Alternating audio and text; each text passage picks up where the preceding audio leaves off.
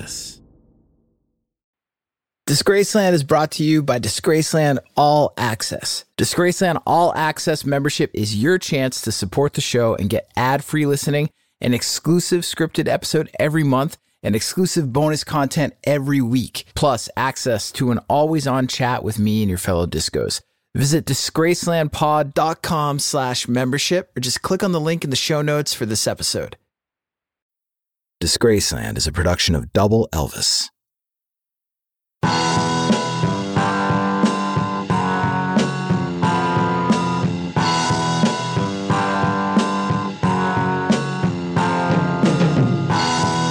The stories about Pantera's Dimebag Darrell Abbott are insane. He was a heavy metal wonder kid whose guitar playing was so face-melting that he won teenage competitions. His band Pantera is one of the most influential and successful metal bands of all time. He was famous for his friendliness and generosity to fans, beloved by aspiring heavy metal guitarists who worshipped him as the groundbreaking guitar hero he was.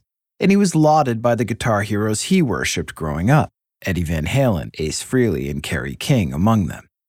But most disgracefully, Dimebag Darrell was gunned down by a deranged fan on December 8, 2004, 24 years to the exact day that John Lennon met the same exact fate. But before that, Dimebag Darrell made great music. Unlike that music I played for you at the top of the show. That wasn't great music. That was a preset loop from my Mellotron called Dirt Road Fishtail, MK1. I played you that loop because I can't afford the rights to My Boo by Usher and Alicia Keys. And why would I play you that specific slice of First Kiss cheese? Could I afford it? Because that was the #1 song in America on December 8th, 2004.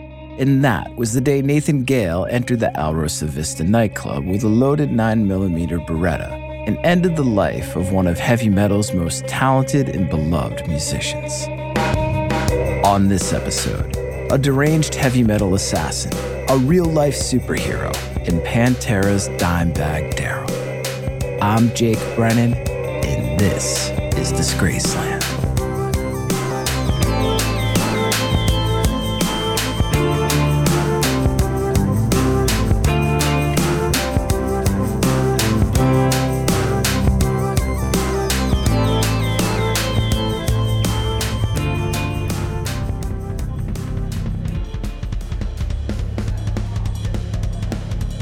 Roll call was boring.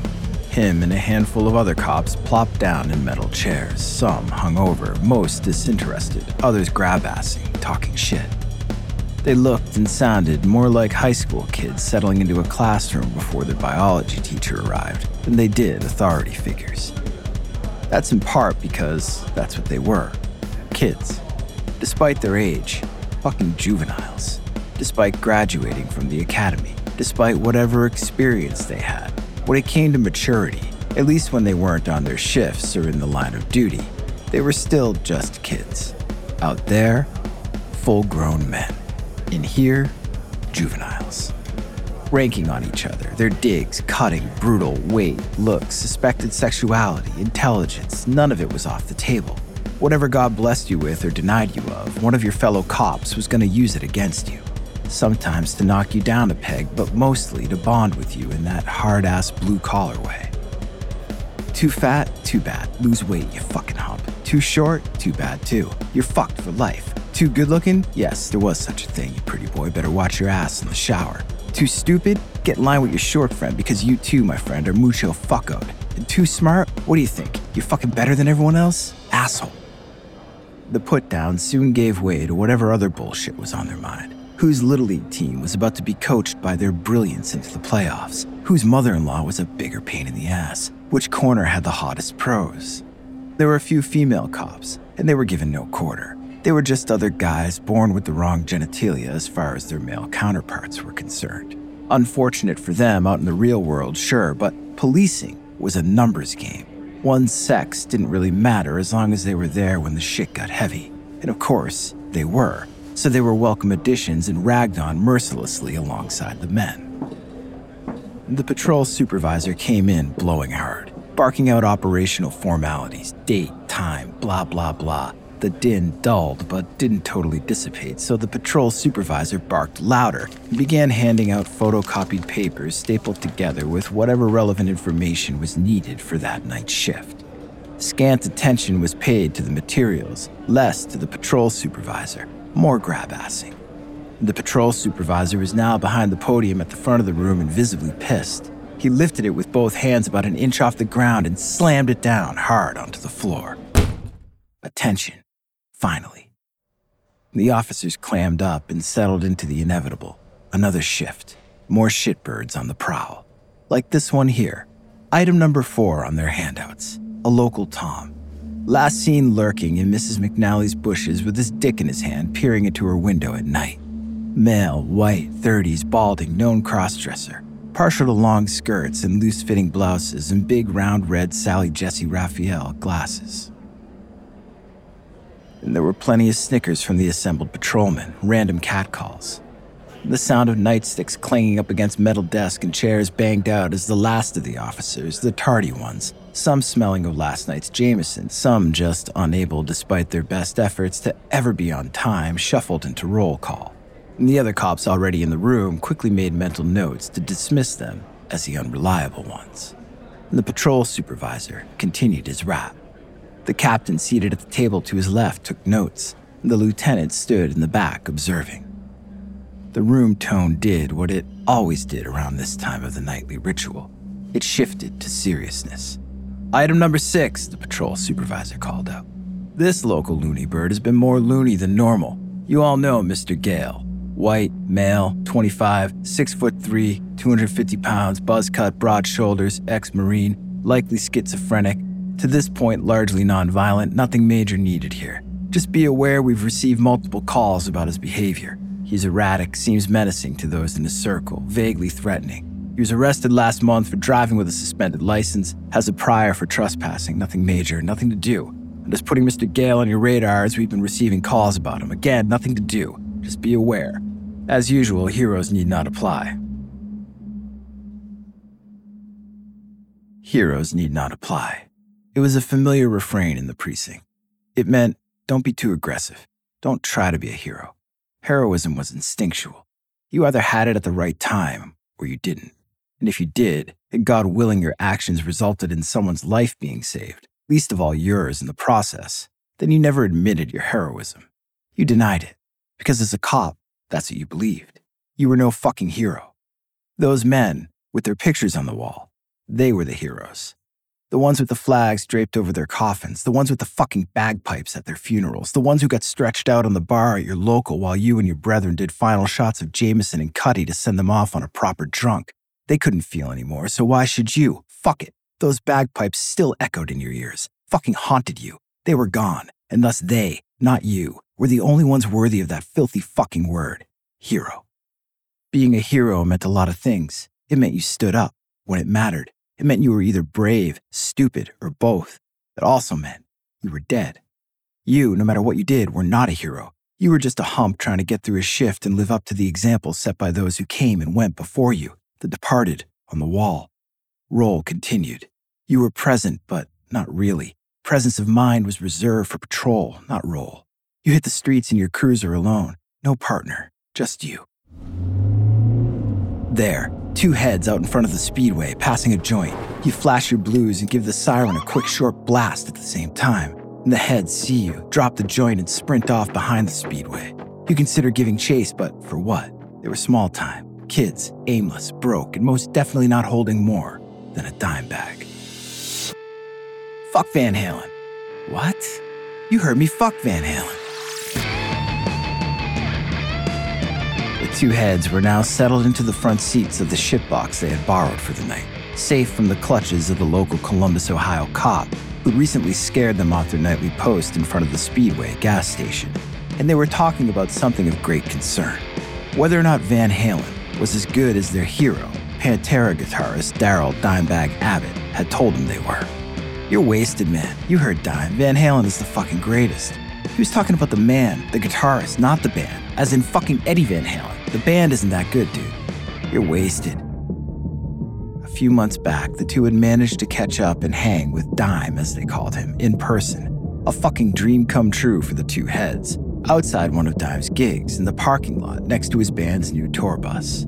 Pantera, his old band, his groundbreaking heavy metal band, a band the two heads both loved, was broken up. It was a fucking shame, man, after 20 years as one of metal's premier bands, emerging from their 80s glam origins to a previously unheard heaviness, to sell more than 40 million records, score 4 Grammy nominations, and more importantly, seamlessly meld the effortless Texas groove of ZZ Top with the skull-crushing intensity of Slayer and Metallica, Pantera had finally run its course.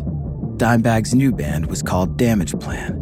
As always, his brother and fellow founding member of Pantera, Vinny, was at Dime's side in Damage Plan. And Damage Plan brought it that night on stage. But for the two heads, Nick, called so because he was obsessed with Dimebag Darrell and played guitar merely half as good as Dime did. Dime, half a dime, nickel, aka Nick, and Nick's friend Speed, called so because, well, for as long as anyone could remember, he could be found hanging out in front of the Speedway gas station, scamming for a buyer, scamming for butts, chicks, grass, whatever, change to buy a gas station hot dog. Speed and Nick were joined at the hip, and they loved Damage Plan that night. But for them, the real thrill was getting to meet Dime before the gig, getting to hang with their hero out in front of the tour bus. Seeing Dimebag Darrell in the flesh and hearing him generously impart his wisdom, not only on the glory of Van Halen, but a quick tutorial on how to mix his favorite drink, the Blacktooth Grin. 2 shots of whiskey in a plastic cup, preferably Crown Royal, rocks, and just a tiny splash of Coca-Cola. But before that, shots, a tray full of them, more Crown, and an endless flow of cold Coors Light in cans. Dime was so damn cool and down to earth, he made it seem like they were doing him a favor by hanging out with him pre-show. And they literally couldn't believe how fucking lucky they were to be hanging out with Dime and his brother Vinny. The two were metal royalty. More important to them than the Van Halen brothers, Eddie and Alex, Dime's chosen pre-show topic of conversation when not imparting metalhead mixology tutorials. Eddie Van Halen was the best, second to none, a class above all other guitar players, even Ace Frehley. Take that to the bank, youngin'. It's advice worth its weight in gold. When your guitar hero gives you the secret, who his guitar hero is, you listen. But Eddie Van Halen was one thing. Van Halen the band was another thing entirely. David Lee Roth era? Okay, Nick got it, but that Sammy Hagar bullshit he could do without. Didn't matter, Speed reminded him. Eddie was the shit no matter who he was playing with. Dime and Vinny pretty much told him so that night with their ritual. Just before showtime, seconds before, and seconds after their last pre-show shot, the Abbott brothers grabbed each other by the shoulders, stared each other in the eyes. If you were lucky enough to witness this ritual, you could practically see the brotherly ties binding the two Texas boys in real time. Vinny, the older of the two, asked the question. It was a question that begged one thing. Are you fucking ready or what? And there was, of course, only one answer. Hell fucking yes. But they said it with different words. Vinny looked at his little brother and spoke. He asked, Van Halen? Dime held his brother's stare, and with the same intense conviction he'd had since they first started playing gigs together over 2 decades ago, replied in the affirmative. Van fucking Halen. And with that, the brothers Abbott headed to the stage.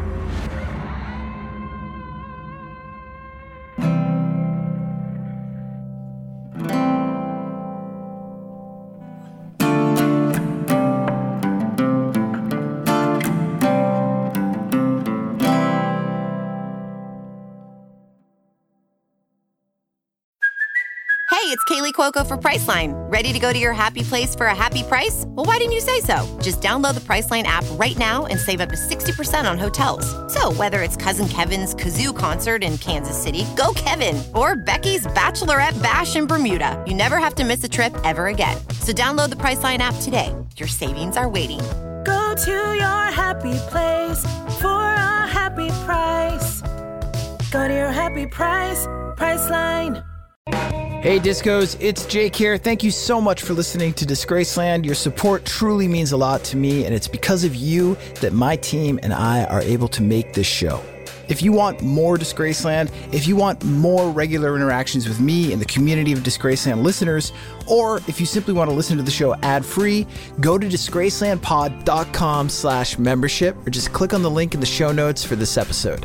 For just $5 a month, you can listen to every episode of Disgraceland ad-free. Plus, you'll get one brand new exclusive episode every month. You'll also get weekly unscripted bonus content, special audio collections, and early access to merch and events. There are 2 ways that you can support the show and become a member at disgracelandpod.com/membership. You can sign up using Patreon and listen to the show ad-free on Apple, Spotify, and most other major podcast platforms. And Patreon members also get access to all the other perks of membership and an always-on chat where I'll be interacting with you and diving deeper into the world of Disgraceland.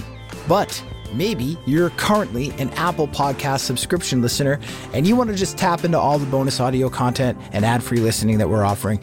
We're also offering this membership as a premium channel on Apple Podcasts.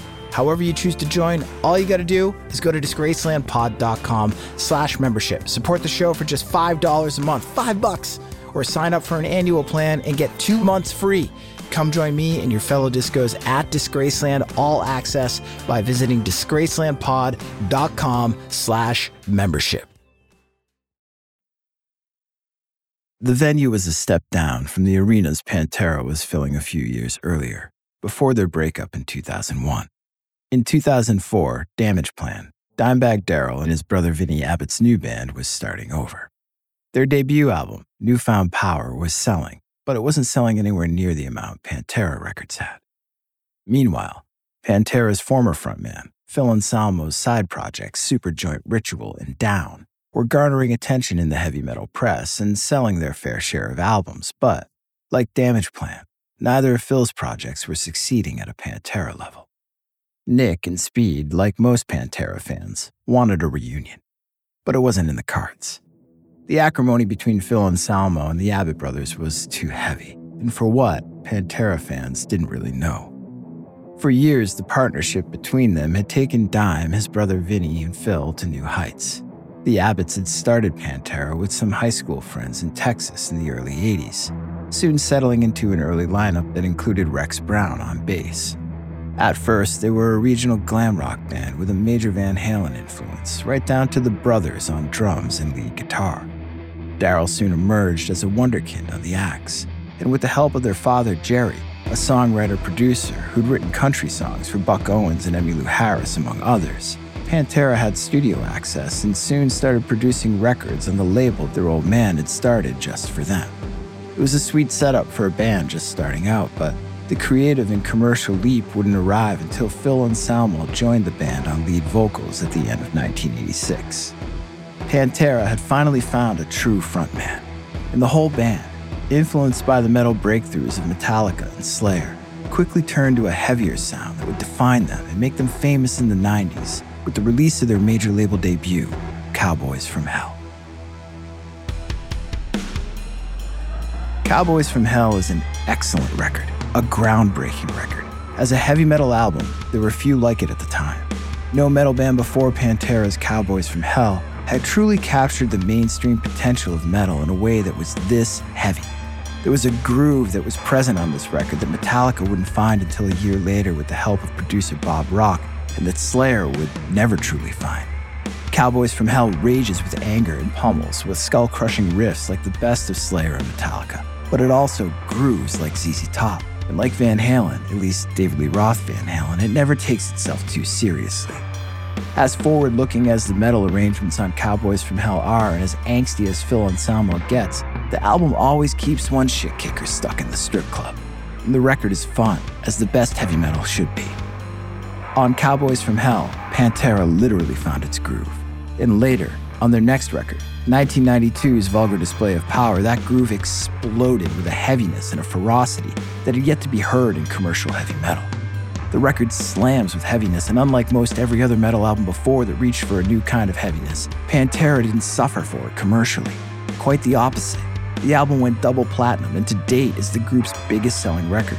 For what it's worth, the critics loved it as well, with Rolling Stone magazine naming it the 10th greatest heavy metal album of all time.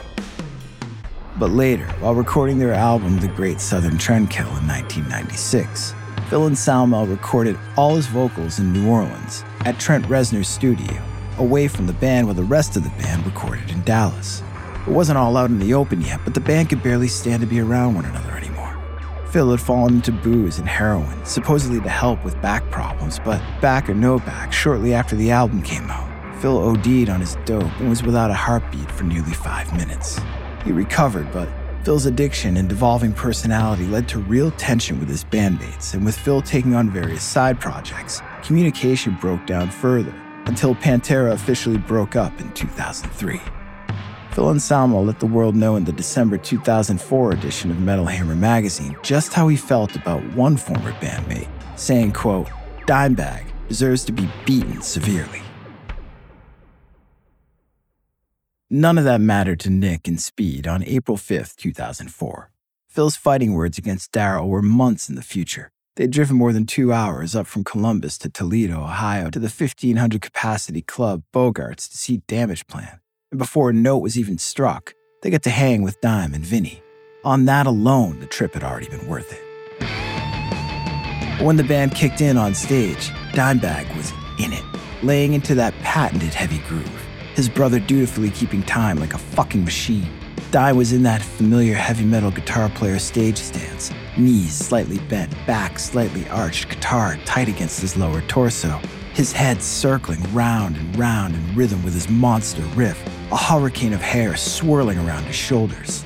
And the other 2 members of the band, bassist Bob Zilla and singer Patrick Lockman, were in the groove as well, eyes closed, feeling it, oblivious to the crowd other than feeling its energy, which was all good.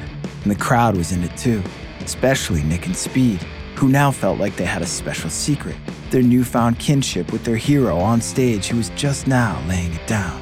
They fucking knew that guy. They knew Dime. They were just doing shots with him, man. Fucking A. But then, out of nowhere, a big man, a bald man, buzz cut, broad shoulders, worker's jacket, big black boots, rushed the stage. The band was clueless, still rocking out, and the audience was immediately pissed. Who the hell was this guy, interrupting what was shaping up to be a glorious set? And the big man stormed forward on stage in the direction of Dime. Security pounced immediately. Dime had no idea what happened. Neither did the rest of the band. Security struggled to contain the big man, and they stumbled. The big man latched onto a stack of amplifiers, refused to let go. The crowd booed. The band saw what was happening, and they knew security would straighten it out, so they did the smart thing and kept playing so as to not draw further attention to the problem, and giving the overexcited fan what he wanted, attention. Security clumsily hauled the resisting big man off stage. On the way, he reached out and grabbed and toppled a small lighting rig. Roadies and stagehands were quickly dispatched to fix the rig, and the band literally didn't miss a beat. The big man was gone, like nothing happened. But Nick saw it. Speed did too. From the crowd, they could see. The big man wasn't fucking around. He wasn't just some ordinary overexcited fan jumping on stage to mosh around and then dive off after 4 seconds of glory. There was a look in his eye. It was more than menace. It was something else. And it scared the hell out of them. We'll be right back after this word.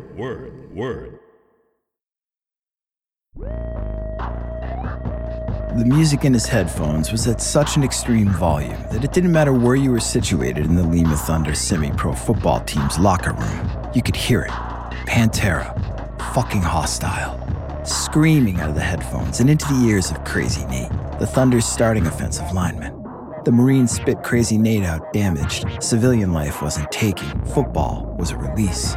Crazy Nate could find a bit of himself out on the gridiron and pummel all comers with his massive frame, just like the Thunder's logo indicated.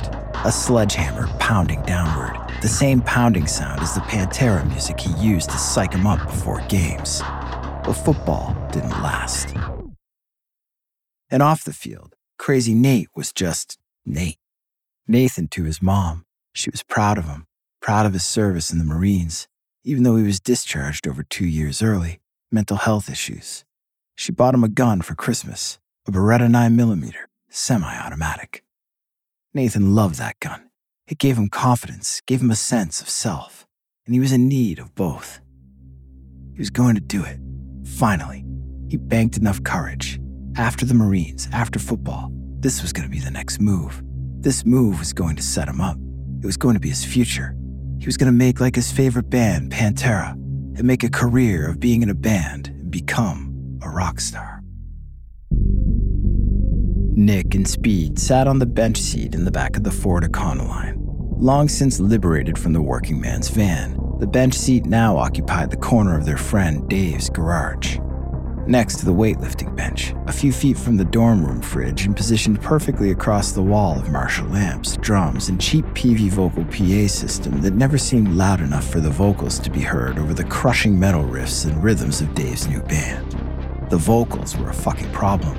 Dave's new band had an endless parade of riffs. Nick and Speed were plenty satisfied, but Dave and his band had no singer. No singer, no band, no gigs, no chicks, and you were still just a loser in a garage. Nick and Speed were content to hang in Dave's garage, though. At least there was action between shows from their favorite bands. Nothing could beat that hang with Dime before the Damage Plan gig up in Toledo a few months earlier, though. And Nick and Speed were especially stoked about another Damage Plan gig with their hero Dimebag Darrell in a few weeks, this time in Columbus, Ohio, and making it even better, on Nick's birthday, December 8th. John Lennon's death day, actually. Nick thought that was cool. The rock and roll tie-in, the darkness of Lennon's death. So evil, so metal. Mark David Chapman, John Lennon's murderer, was indeed evil. He didn't know it, though. He was that batshit crazy. Nick was a bit of an obsessive when it came to serial killers. Chapman wasn't a serial killer, but he was high profile enough for Nick to dive into the Lennon murder wormhole. He even wrote Chapman letters in prison, same as he did with Son of Sam, David Berkowitz, and the Green River Killer, Gary Ridgway. And none of them ever wrote back. Nick suspected in prison serial killers only wrote back to chicks, typical, except Mark David Chapman was still married to the woman he was married to before he went to prison. Now that chick was committed. Nick and Speed's friend Dave and his bandmates could use that type of commitment behind the mic, or else they were all going nowhere. Singer after singer paraded through, and they all sucked, all rip-offs, and they could be categorized into 3 metal hardcore singing styles. Number 1, the Prince of Aquanet. The guys who didn't get the memo that the fucking 80s were over, man, that nobody wanted to hear some Sunset Strip has-been trying to sound like Ozzy Osbourne or worse, Sebastian fucking Bach. There was a reason Ozzy sounded like Ozzy, because he was fucking Ozzy and you weren't. Number 2, the Cookie Monster. This dude grabbed the mic, pulled it off the mic stand, started stomping around with his head down and face buried into the microphone while straight up barking into it like he was choking on a bone. Or more specifically, like he was choking on a bunch of poorly chewed cookies and sounding like, well, fucking Cookie Monster instead of some dude from an East Coast hardcore band. And number 3, the Phil. The guy who combined the Aquanet hair metal style with the Cookie Monster hardcore style, just like Phil Anselmo from Pantera did. And the approach was dead on, but none of the dudes who tried out had pipes like Phil, so inevitably, they were drowned out by the crunch and power of Dave and the rest of his band. But today was a new day, and that meant a new audition. Nick and Speed sat on the bench seat sharing a joint and pulling on 40s while Dave and his band tuned up. When Nick saw the big dude who was auditioning walk in, he immediately started to choke on the grass he was trying to inhale. No shit. Speed saw it too and was just as freaked. It was him. No shit, that's him. The big dude from Bogarts who rushed the stage on Diamond Vinny, who was tackled and hauled off by security. The dude with all the crazy in his eyes. Neither of them said anything, and their inner monologues quickened the paranoia from the weed, and they watched the big dude make awkward introductions with Dave and the band.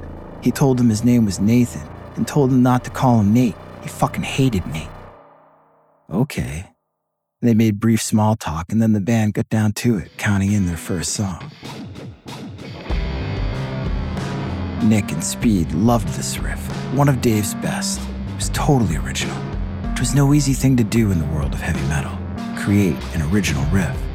The rhythm section kicked in big behind Dave's guitar, mid-tempo heavy awesomeness, a massive groove. Nick couldn't help but think that Dime would approve. The big dude, Nathan, grabbed the mic and Nick called it immediately. Oh no, he's gonna do it, don't do it, here it comes, yep. Mike off the stand, head down, Billy Milano big man stomp, here comes the fucking Cookie Monster. But wait a minute, what the fuck? This was worse than Nick or anyone could have expected. Dude wasn't only doing the Cookie Monster, Those lyrics weren't his lyrics. Those were fucking Pantera lyrics. Dave and the rest of the band immediately identified the lyrics for what they were as well, stolen Pantera lyrics, and stopped playing. Dave wasn't one to fuck around. The fuck do you think you're doing, Nate? What do you mean? And it's Nathan, by the way. Dave explained to him that those weren't his lyrics, that he was no dummy. He knew who fucking Pantera was, man. Those were Phil Anselmo's lyrics. Nathan denied it. They were his lyrics. Those weren't anyone else's. He wrote them. He said it with such conviction that everyone in the garage almost believed him. Almost. Get the fuck out of here and stop wasting our time. Dave was pissed, but not as pissed as the big man Nathan, or as confused. Nathan stormed out of the garage and hit the sidewalk, utterly humiliated by the experience. Hands jammed in his worker's jacket pockets, head down, chin tucked against his chest, eyes peering up, pushing his brow into his clenched forehead, walking fast but somehow sinking into himself. He heard the voices. They multiplied and came at him fast. Loser, wannabe, lardass, fucking schizo loony, fuck you. You'll never be anything. Shitty Marine, shitty football player, shitty singer. No one likes you. No one ever liked you. You'll never get laid, you big fucking load. What did you expect? It wasn't your fault, it was his fault, their fault. You didn't do anything wrong. They fucked you, man. They stole your lyrics. Pantera did. Those weren't Phil fucking Anselmo's lyrics, they were yours. Pantera stole from you. You're not a loser, you're a wrong fucking man. Fuck them. They're stealing pieces of shit. They deserve to be humiliated, not you. They deserve to fucking pay. 22-year-old Nathan Gale was hurriedly walking down the street in the midst of a manic schizophrenic episode. Inside of his head, swirling voices competing for attention, untethering him from whatever grip on sanity he still had. The locals who spotted him suspected something but had no idea. Neither did the cop prowling by in his cruiser. He just knew something about the big dude was off.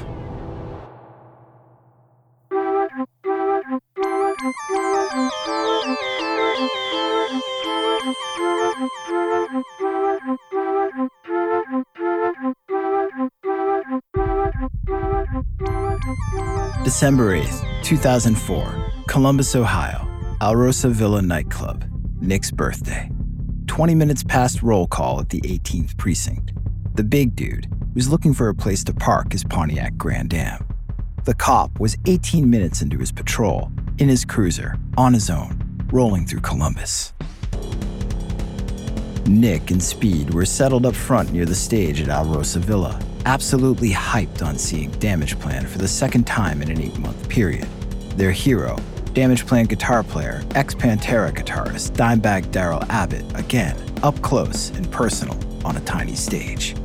At the moment, Dime was backstage with his brother Vinny and the rest of the band, about to embark upon their nightly ritual, shots, and then Van fucking Halen.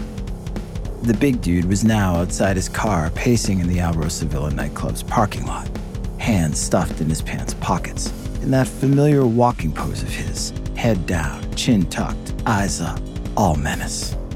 He was, of course, drawing attention to himself. Club security had taken notice. It was cold.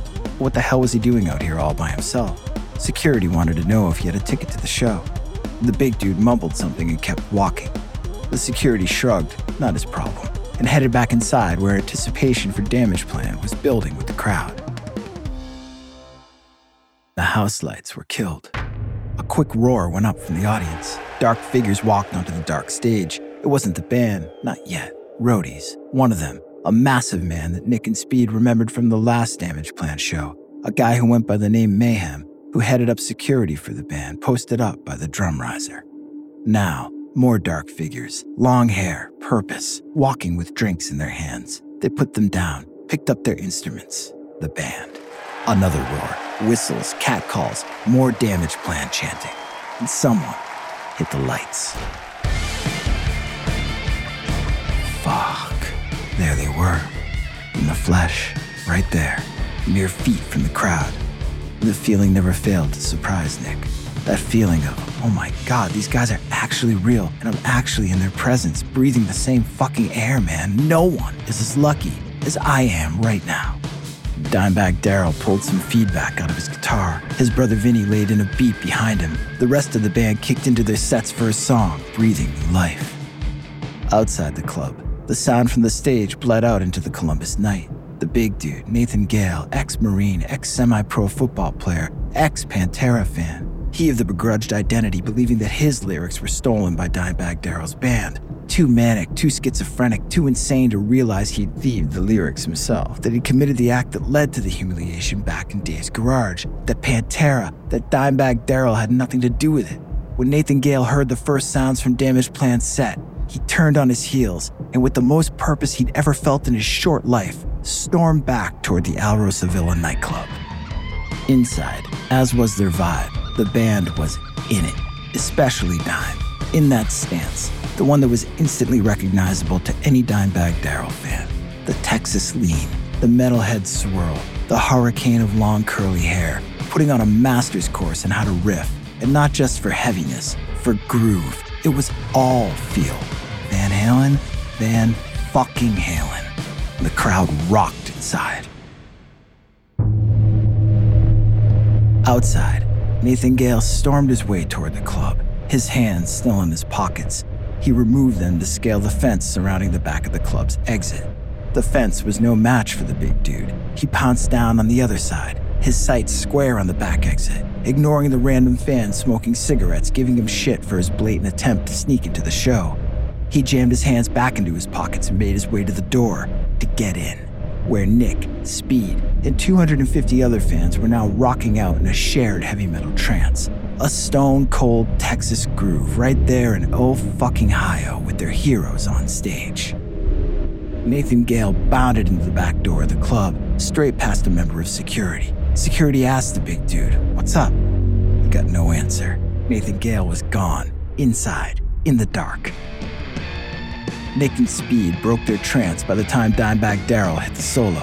Nick was watching Dime intently, studying the master, intent himself on one day matriculating on guitar from a mere nickel to a dime, maybe even getting up the courage to ask Dave to jam with him in his garage. Dime was shredding, putting on a fucking clinic. And that's when Nick saw him, the big dude from Dave's garage, from the last Damage Plan show in Toledo too, there at the side of the stage, moving. The big dude, Nathan Gale, walking with purpose, unmistakable menace, even in that oversized Columbus Blue Jackets hockey jersey. What the fuck was he doing? Nick felt it immediately. Fear. For himself, for Speed, for Dimebag on stage, because it was clear to Nick instantly that that was who the big dude was headed for. But now, on stage, Nathan Gale's hands were out of his pocket. As he continued to walk, his arms were outstretched. In his right hand, a gun, his left hand cupping his right, a proper shooter stance in motion, moving straight toward Dimebag Darrell Abbott, who was oblivious to what was about to happen, as was the rest of his band. It was happening so fast, but Nick saw it in slow motion. He froze, paralyzed in fear, watching the opening moments of a real-life horror show and unable to do anything, unable to scream, unable to run, unable to look away. He saw it. Nathan Gale fired his 9mm Beretta handgun point-blank into the side of Dimebag Darrell's head. He shot off 3 more rounds, one in the face, one in the ear, one in the hand. Nick watched his favorite guitarist fall dead on the stage, and then all hell broke loose. Damage Plan security, the mountain of a man they called Mayhem, sprinted at Gale from behind. Gale got off another shot. The bullet hit Damage Plan's tour manager, who was also giving Gale chase. Then, Gale, struggling in the grip of Mayhem, loosened his hand with the gun and pumped a shot into Mayhem's chest. Then another in his leg, and then another in his back. Mayhem died almost instantly. In the opening seconds of the melee, the crowd had no idea what was happening. But once they figured out that there was a crazed gunman in their midst firing off rounds, it was fight or flight. Most, understandably, ran toward the exit. For others, their instincts compelled them toward the stage, toward the shooter. One of them was 23-year-old Damage Plan fan Nathan Bray, who rushed straight at Nathan Gale after seeing him shoot and kill Dimebag Darrell and Mayhem. Unarmed himself, Bray tried to disarm Nathan Gale. Gale shot him in the chest. Bray died from his wound later that night at the hospital. Another brave Alrosa Vista attendee on that night was club employee Aaron Hogg, who was also an ex-Marine. He took a different approach toward the gunman, from behind, sneak attack, over the drum riser, onto the stage. Nathan Gale was not surprised. Aaron Hawk was met with 6 shots, in the leg, in the hand, and 4 deadly ones in the chest. Aaron Hawk died on the spot. Nathan Gale was intent upon a full-on public bloodbath. He was rampaging, firing off rounds on stage inside the club. Outside, on the streets, the cop took the call in his cruiser just 18 minutes after roll call. He was the only black and white nearby Alrosa Vista. 43, male inside the Alrosa on stage with a 33. Shots still being fired. Active shooter. Thinking didn't enter into the equation. The cop sped straight toward the scene, by himself, with no partner, with no backup. He didn't hesitate. Heroes need not apply. It didn't even enter into his mind. The only thing he could think of was the 200-something people trapped inside that club with a madman firing off bullets. He made the scene in what seemed like seconds, popped open the driver's side door, pulled his shotgun off the rack, hustled to the first door he could see, the side door toward the back of the stage. There were shell-shocked concertgoers stumbling out. In there, they yelled. He's shooting everyone, he's got a hostage. The cop pushed his way through the exit and into the bottleneck of fans attempting to escape on the other side. Nick and Speed saw him. Upon entry, the cop hoisted his shotgun to his shoulder. Nick and Speed were by now bottlenecked with the others trying to escape at the exit behind the stage. Nick was the first one the cop saw when he entered. The cop looked him in the eye and yelled, "You're my witness. I had to do it." And then, an opening at the exit. Speed split. Nick stayed. He now had a job to do, to bear witness. He turned and watched the cop slowly make his way toward the back of the stage. Below him, on stage, with his back to the cop, the shooter, the big dude, Nathan Gale now had a hostage. He had his burly left arm chokeholding the hostage by the neck while he frantically took aim with his Beretta in his right hand at crowd members who were now bravely threatening to rush the stage while the gunman aimed at them. The cop moved slow, very aware that at any moment the gunman could turn around and spot him and pump that Beretta straight into the skull of the hostage, or quickly get a shot off at him, taking him out. And the cop creeped. The crowd freaked. The shooter kept waving his gun frantically at the crowd off stage and then shooting wildly into the crowd, all the while keeping his chokehold on the hostage. And the cop moved closer to him from behind. The crowd saw the cop approaching with his shotgun aimed, and they started yelling, "Shoot him! Shoot him!" And the cop inched forward, 20 feet behind the shooter with the hostage in a headlock. The hostage's head just below the shooter's. No room for error. The cop took aim. The shooter sensed the energy in the room shift. He started to turn his head back toward the cop. The cop knew it was right now or never. He didn't hesitate. He pulled the trigger of his shotgun.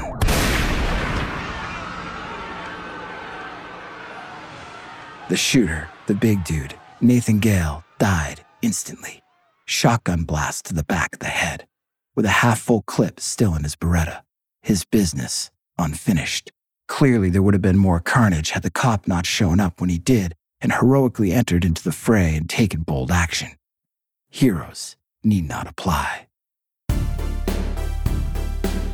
The cop was no hero, not by his standards anyway. He had just done his job, protected those who needed protecting. In the end, there were no bagpipes, there was no Irish wake, just another roll call under the harsh glare of the real heroes framed on the walls of the precinct. But Nick knew a hero when he saw one, be it the cop who ended the bloodbath that night, the cop who told him, "You're my witness," or his guitar hero, Dimebag Darrell Abbott, who was senselessly murdered that night, or Dime's hero, Eddie Van Halen, who showed up at Dimebag's memorial service and in true rock and roll fashion drunkenly bumbled his way through a few words in Dimebag's honor at the mic, and then laid his iconic black and yellow tape-striped guitar in Dime's coffin. Not a reproduction, mind you, but the very guitar he held aloft on the back of Van Halen 2, to rest with Dimebag eternally. After all, these were the last words Dime ever spoke. Van fucking Halen. I'm Jake Brennan, and this is Disgraceland.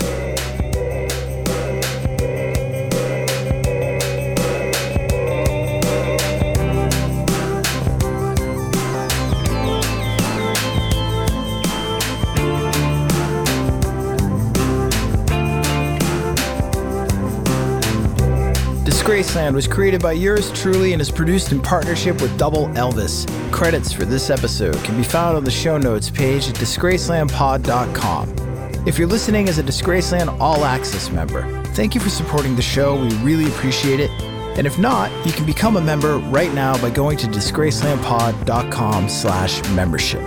Members can listen to every episode of Disgraceland ad-free. Plus, you'll get one brand new exclusive episode every month. Weekly unscripted bonus episodes, special audio collections, and early access to merchandise and events. Visit disgracelandpod.com/membership for details. Rate and review the show and follow us on Instagram, TikTok, Twitter, and Facebook at DisgracelandPod and on YouTube at youtube.com/@DisgracelandPod. Rock-a-rolla.